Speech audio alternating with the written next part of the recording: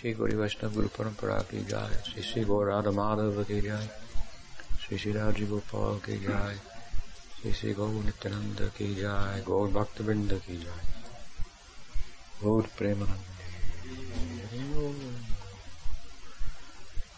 So, the last meeting we had, we were talking about the fact that there is a parallel in the section of the Bhagavatam we're reading from, the beginning of the 15th chapter of the 10th canto, a chapter that deals with the slaying of Dhenikasura and is named after that Leela, but includes Krishna coming into his Poganda age, becoming a cowherder, the glorification, where we are now, of Krishna, of Balarama on the part of Krishna, and the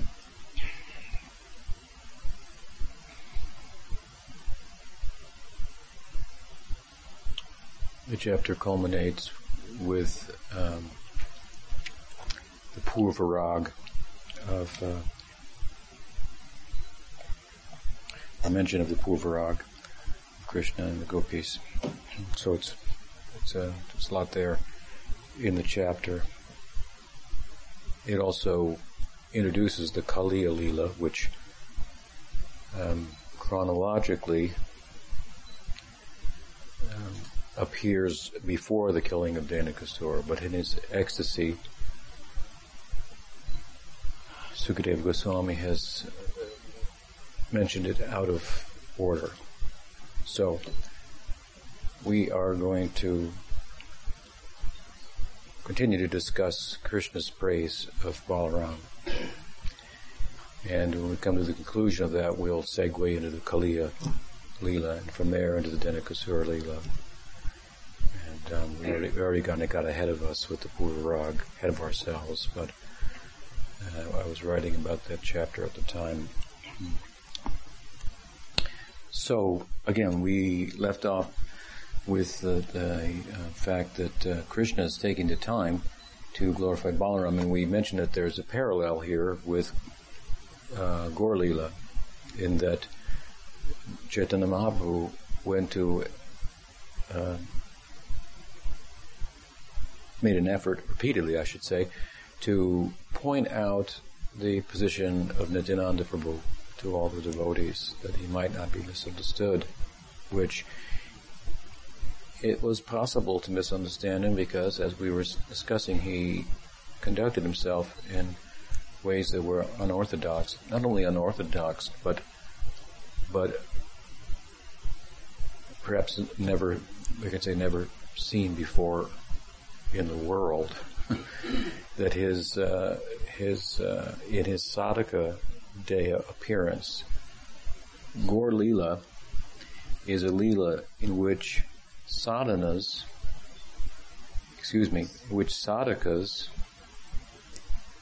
engage in a Leela, in which siddhas engage in a Leela as if they were sadhakas. So in Gaur Leela, the Mahaprabhu and his associates, they're all worshipping Krishna. They're all doing puja, kirtan, and so forth, just as we do. And that's one of the reasons also we refer to Srimad Mahaprabhu's Leela as Krishna's Acharya Leela, because he's taking the role of an Acharya, which in a very essential sense means to teach by achar, by example. There should be some written contribution as well, but after all, precept, it said, example speaks louder than precept, I should say. Example. Very important. And Mahaprabhu very much taught by his example. Comparatively to other acharyas, here is the avatari himself, Swayam Bhagavan, appearing as an acharya. You would think that he would write voluminously about the Siddhanta comment on the Upanishads and so on and so forth, as Ramanuja Acharya did, as Madhvacharya, Shankaracharya, and so forth. This is one of their characteristics, right? That they compose a commentary on the sutras of Vyasa, which are really a commentary on the greater body of the Upanishads. And in that way establish a particular school of Vedanta, a particular angle of vision on the Shastra. But here is now Swayam Bhagavan himself appearing as an Acharya. You might think he'd write a huge commentary, but of course he didn't write any commentary. He was of the opinion that a perfect commentary on the sutras had already been composed by the author of the sutras. Sutras being like shorthand notes written down by Vyasa that he put into longhand and poetry in the form of Srimad Bhagavatam. Grantaraj Srimad Bhagavatam Vijaya. So Mahaprabhu considered, as is stated in the Garuda Purana, that Srimad Bhagavatam is the natural commentary on Vedanta Sutra. So he saw no need to write a commentary of his own. He wrote very little.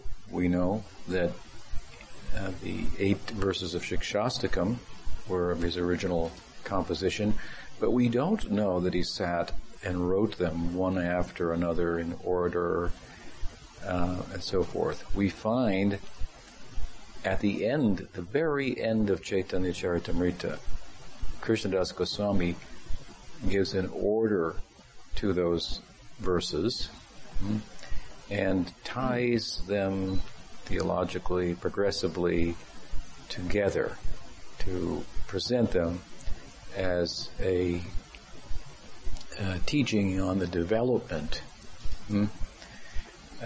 in bhakti that derives from the central focus of sadhana of Chaitanya Mahaprabhu in the form of Nam Sankirtan. Param Vijayate Sri Krishna Sankirtanam. Otherwise, the verses appear in the Padyavali of Rupa Goswami, which is a compilation of various verses that he groups under different headings.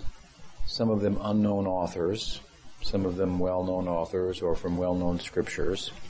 And the 8 verses of Mahaprabhu are there under different headings as well. And he refers to them as Bhagavan said. I was reading a book written by a scholar who wrote something about Jiva Goswami, a recent publication. It's very abstruse and overthought, if you will, but scholars like to make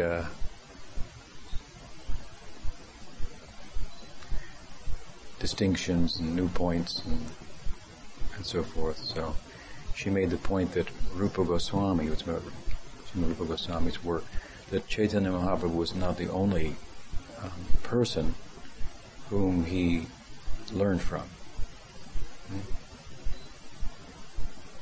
As if to say, subtly, this is the position of the subjective followers and so forth who aren't aware of the breadth of his learning and so forth, which is, at least that's why I took it, and I didn't appreciate it very much because we're not so foolish as to think that Chaitanya Mahaprabhu is the only teacher of of Rupa Goswami. But we also look at the difference in the quality of the teachers and what they meant to him by how he does refer to them. And how does he refer to Chaitanya Mahaprabhu in Padyavali?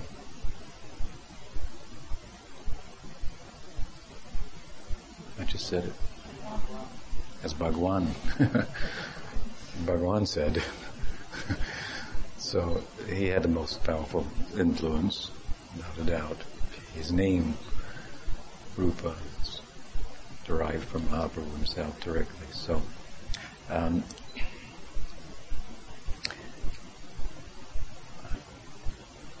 excuse me. So,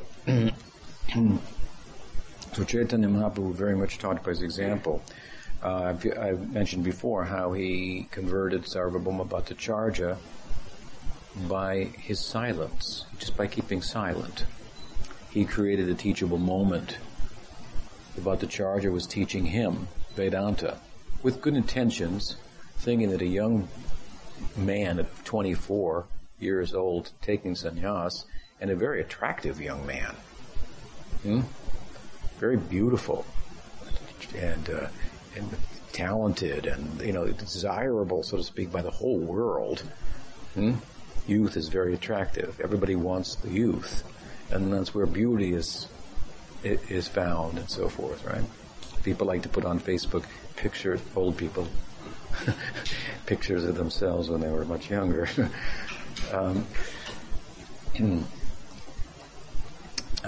So, given that the world would naturally draw upon him, the Bhattacharya, who was felt a family relationship with him, having known his elders, family elders.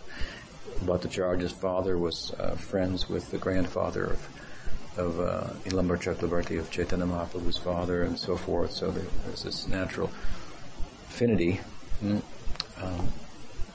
Both Bengalis and also it was the Bhattacharya Sarvabhauma's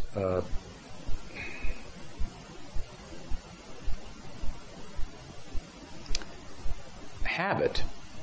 He was known for teaching sannyasis the Nyaya of Vedanta, which is the sutras. The sutras are kind of the logic of how the Upanishads work, making sense out of this body of sounds and showing it how they all work together to give a concerted teaching. That's what the sutras of Vyasa seek to do. And so he would fortify sannyasis in their standing of renunciation by teaching Vedanta. Padmanabha Maharaj some years ago voiced, recently, maybe last year, sent us a question when here in Madhavan about sannyasis. What was it? How to a sannyasi could be? How could a younger man or not a sannyasi prepare himself to be a sannyasi, and what should he do in the sannyasa ashram so as not to fail? Because there are some examples of those accepting that vow and not being able to live up to it entirely. So one of the things that I addressed in my answer was the importance of knowing the Shastra, because it very much corners one and makes it difficult for one to be hypocritical, and if you constantly hearing and learning, which is a challenge. I mean, it's sometimes people ask me about other philosophies. I know a little bit, but it's hard enough to learn everything about Gaudiya Vaishnavism. It's a lifetime, right? You can live in the Bhagavad. So, and that's our ideal. So, Rupa Goswami, for example, explains 3 levels of eligibility for practice, and they're all determined by the measure of one's faith. Weak faith, Komal Shraddha, firm faith that at the same time is not fully informed by Shastra, and faith that is informed well by Shastra, that enables one to engage in Shastra Yukti, reasoning about the statements of the scripture and what the implications of them are, so that you can bring them to life in the present times in which we live, and come up with the Siddhanta, land on your feet, so to speak. People are always on the internet, quote a verse here and quote a verse there. What they think it's saying or meaning is often not an understanding that's derived from the context, where the verse is appearing, what chapter and what book, what the book is talking about in relation to other books, and so on and so forth. So, I mean, you can quote Hiranyakasipu, he also speaks in the Bhagavatam. It doesn't mean just you quote a verse, that's the Siddhanta.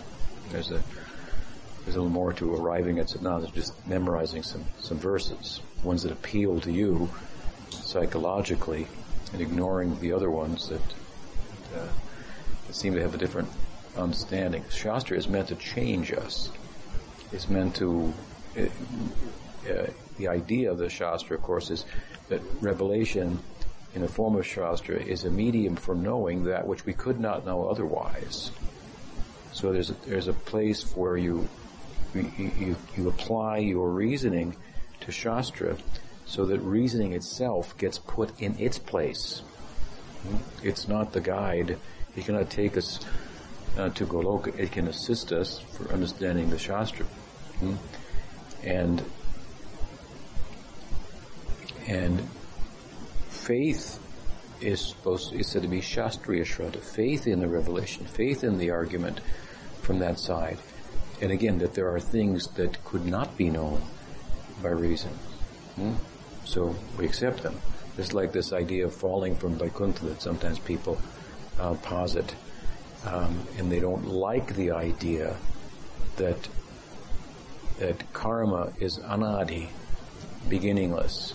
It doesn't matter if you like it or not. That we're not trying to, if you have reasoning, how could that be? Because my reasoning is we should have free will and we should be able to make choices and so on and so forth, and therefore that can't, you're arguing against a statement in Shastra which just says anadi, that's it. Next subject. That's how the sutras invoke the term. There's a question that arises in the sutras as to whether or not Bhagavan is partial or impartial. And it would seem that he's partial to some and not to others, because some people have good birth and money and other people don't. So the sutras reply, no, God is not partial. That would be a fault. And the reason that he's not partial, although there are differences, is just because the differences derive from karma, which is based on the actions of the jivas themselves. And then the sutras say, well, then, okay, fine, but when karma began, then he must have started them out on unequal footing. And the scripture says no, because anadi. Subject closed. Next. So, if you want to argue against anadi, you got it wrong. We're supposed to argue for anadi. For anadi. And against the reasoning that might come up between our ears as to why that's not good. They often say, well, you have free will. Actually, only Bhagavan has free will. Only God has free will, in the full sense of the term. If your will was entirely free, then you could, whatever you willed would happen, right? It's not free. Go ahead, make a wish. See what happens right now. If I will to fly right now, obviously we don't have, Krishna can do that. He's such a sankalpa. Whatever he wills happens. He has free will. We have some will, but it's not entirely free. It's often said, well, if you have to have free will to choose to love God, well, actually God chooses to love you through his devotees first, and you get some scars or impressions of bhakti from devotees, and that causes you to start to identify with bhakti and take up bhakti.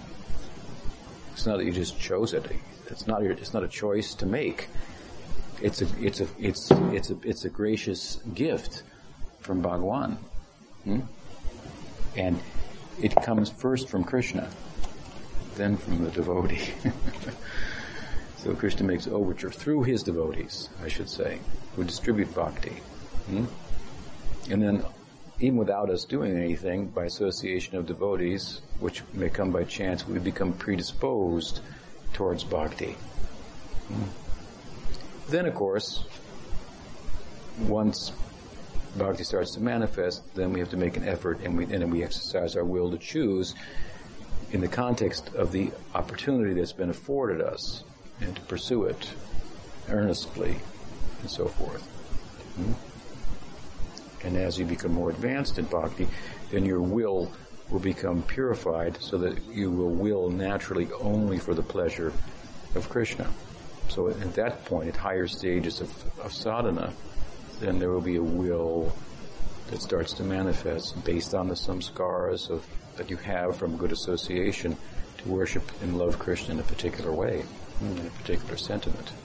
It's as if you're choosing it, but you're choosing what's actually happening to you. You're accepting it, and it's taking over, and it's good. So, at any rate, at that point, the will can be operative in determining some of the details of your relationship with Krishna within the context of a particular rasa that you've been influenced by sadhu sangha. So, at any rate,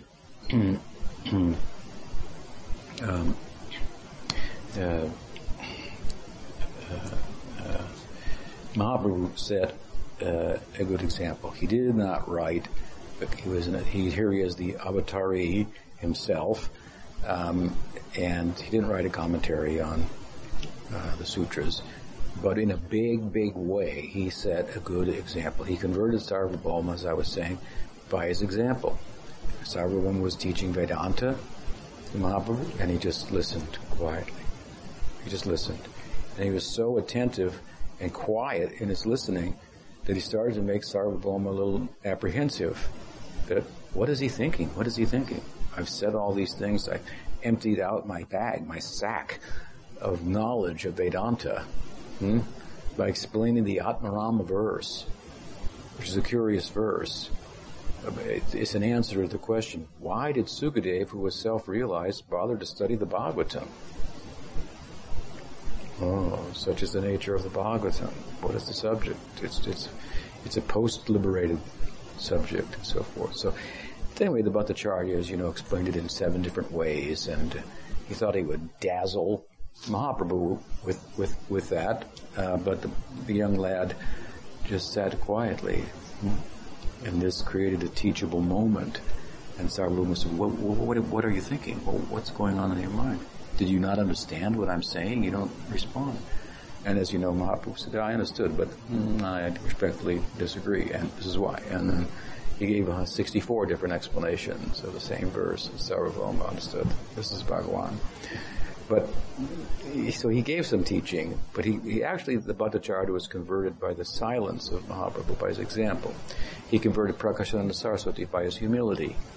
In Benares, by sitting at the door where the sannyasis would wash their feet before entering the temple, and washing their feet when they went in. He converted the Venkata, the head priest of the Ramanuja Sampradaya, by joking with him, making a joke. I thought that Lakshmi was chaste. Then she's the wife of Narayan. Why is she desiring to run off with Krishna? Surely you must be joking. Replied the Venkata, and he gave a Shastric answer. Krishna and Narayan are one. It's not like that. And then Mahaprabhu said, "Oh, that's good, but why was she not able to run off with Krishna?" And then he said, only someone who knew the answer could ask such a question. You're taking me to a new theological level and realm that I'm unfamiliar with. This is Golok, life there. So Mahaprabhu converted him. So at any rate, Mahaprabhu set a good example. I mentioned this in the context of explaining that Balaram, or Nityananda Ram's example, was not like that. He was unorthodox. His bhava of Sakya Bhava would show up outside on his sadhaka deha, which is uncharacteristic. Characteristically, I was saying that there's a kind of a parakia, and I didn't finish this point, so I'll finish it. There's a kind of a parakia within sadhana, and that is that you're married in your sadhaka deha to the dharma, and setting a good example. An example of dharma or an example of, say, Vaidhi Bhakti. Following the rules and hearing and chanting, and a good example. While you're married to that externally and preoccupied with that, internally, some other idea is going on, and you're hiding that. You're hiding that by the example of, so like the parakia means that the young girl, for example, is fallen in love with some other man, but she doesn't want anybody to know, especially her husband, so she's extra devoted to her husband. Oh, he's there fixing everything, so he'll not be suspicious. So the sadhakas who are advanced devotees also set examples of sadhakas.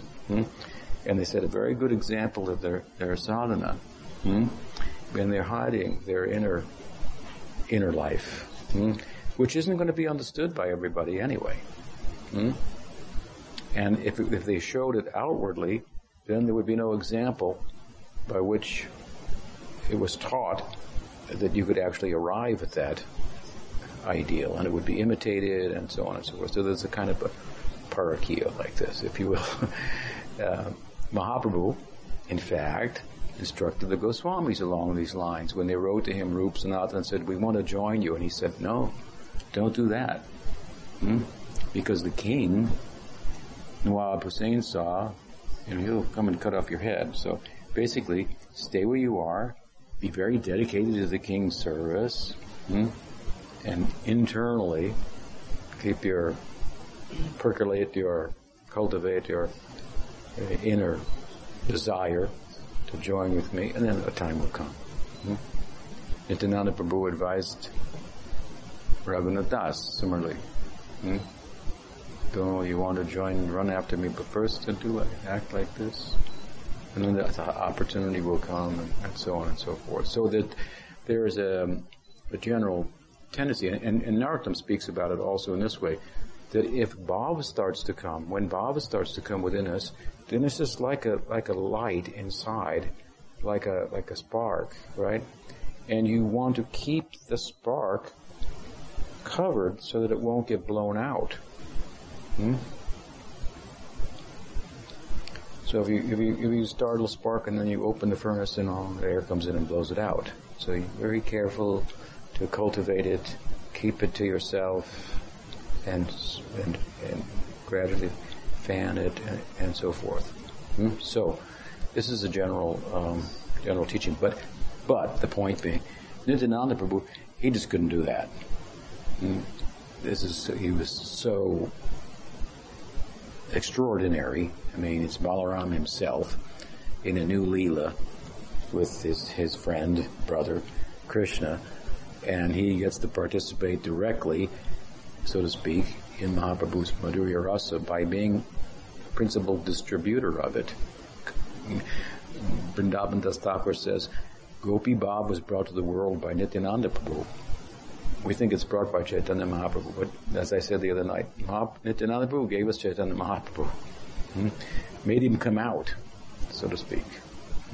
Bhaja Gauranga Kaha Gauranga Laha Gauranga Namre. Ye Jana Gauranga Bhaje Sayamai Pramre.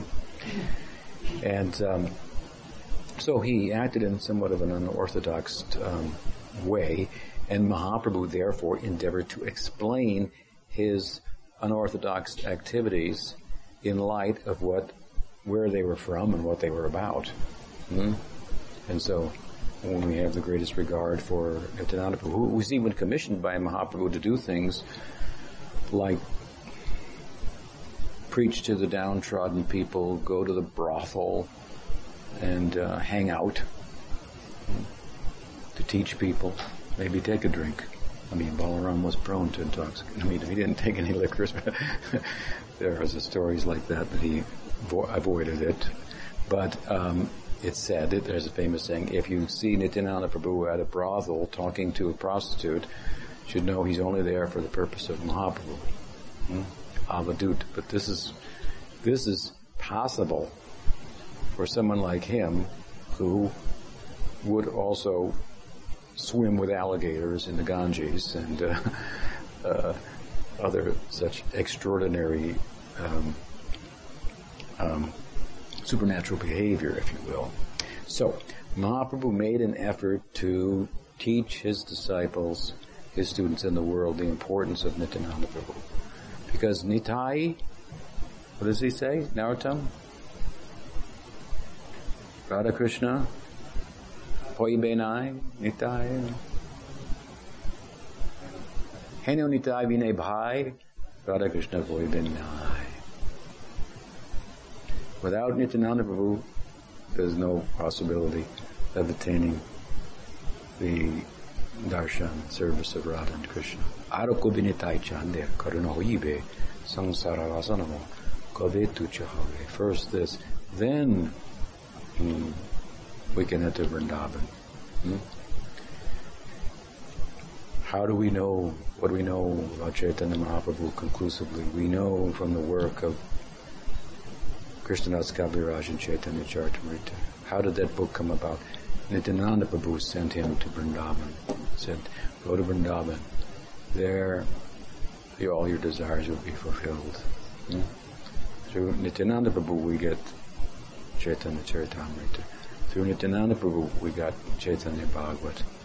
Vrindavan Das says, Antaryami Nityananda Prabhu in my heart told me to write this book. Nitai Chand ki jai.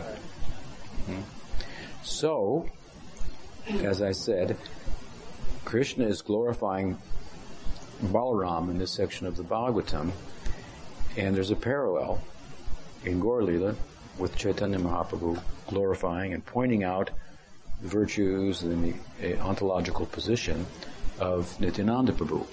We may wonder what is the need for Krishna to do that of Balaram, but as I've mentioned, there are other statements. Even in other scriptures. In Mahabharata it's mentioned, and I might have cited this earlier, that Balaram is an expansion of Anantasesh.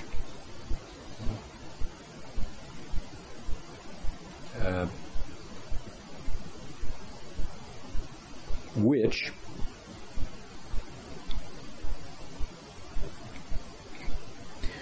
the idea being he's an Avesh avatar. There's two types of Avesh avatars. One is which Bhagavan personifies as a particular power of himself, or he empowers a jiva with a particular power of himself.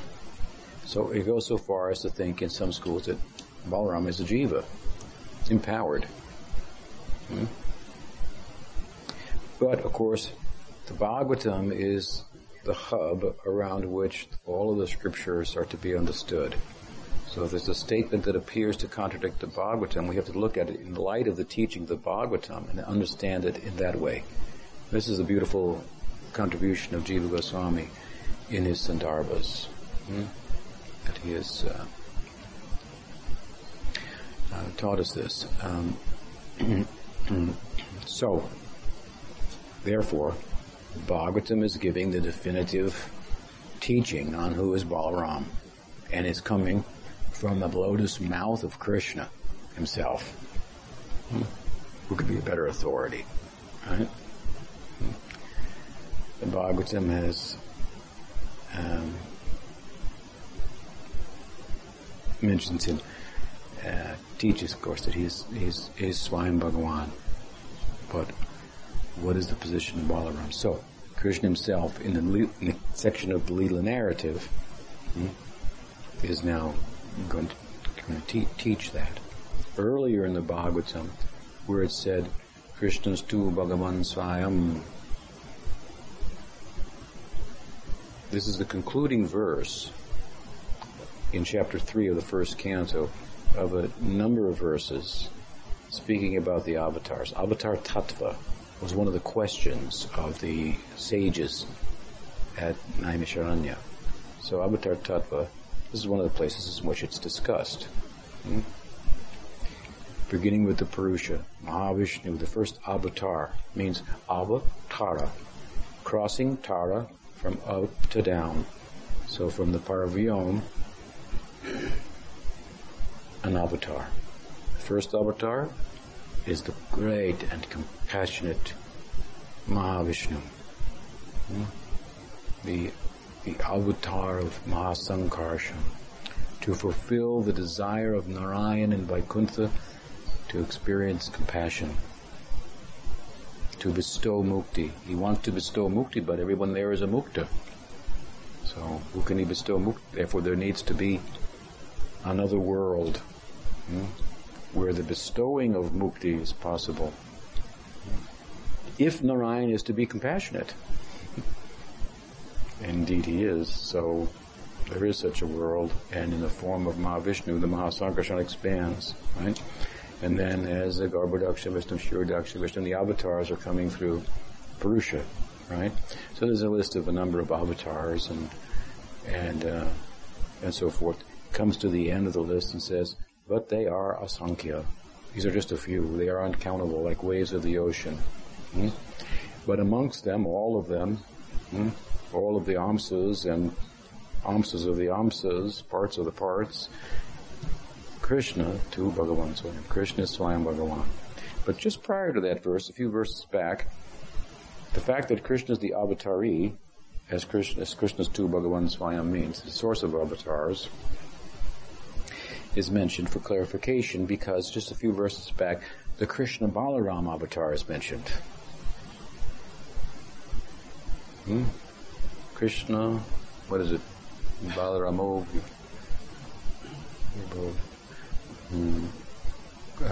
Rama Krishna Vibho, something. So it's the Krishna avatar is described in the Bhagavatam as the Krishna Balarama avatar. They come together. Still, Krishna is the Swayam Bhagavan, so what is the position of Balaram exactly? He's not like Narayan, and the avatar is coming from Narayan. So this is a beautiful contribution of the Goswamis, elaborating upon really kind of what's being said here in this chapter. From the mouth of Krishna, greatest authority of all, we find beautiful praise of Balaram. And as I mentioned, it's in a mood of hasya, joking. So there's two kind of levels of philosophical joking that are subtle here in this glorification. And so I'll read a little bit the glorification. As Krishna gazed at the beauty of the forest, he smiled slightly and described the trees, laden with fruits, to be bending down out of respect for his older brother Balaram. So Krishna's looking at the forest. The forest is speaking to him in a certain way in terms of its movements and so forth. And he reads it, all these movements, as glorification of Balaram, ostensibly, or so it would appear. First, the trees. Trees, of course, are significant in Braj. They're repeatedly glorified, the trees. And here, one of the implications of what Krishna is saying here, aside from glorifying Balaram, or in relation to that, is that the trees of Braj are very special because trees are typically thought to be a birth as a tree is a birth in the mode of ignorance. It was very just dimly conscious. You can read about the secret life of trees. There's a book out like that, which is quite fascinating, but nonetheless, comparatively to human society, the extent to which there is any self-awareness is limited. Not that the trees don't have atmas, but the particular body that they're in doesn't facilitate the kind of discussions that we're having tonight, right? So, however, that being the case, the trees of Vrindavan, they're different, right? They're different. They're described here as laden with fruits, and the implication is that their branches, instead of reaching up to get out of ignorance and go to heaven, they're reaching down to try to touch the feet of Krishna. And in the Bhagavatam verse itself, the Devas are also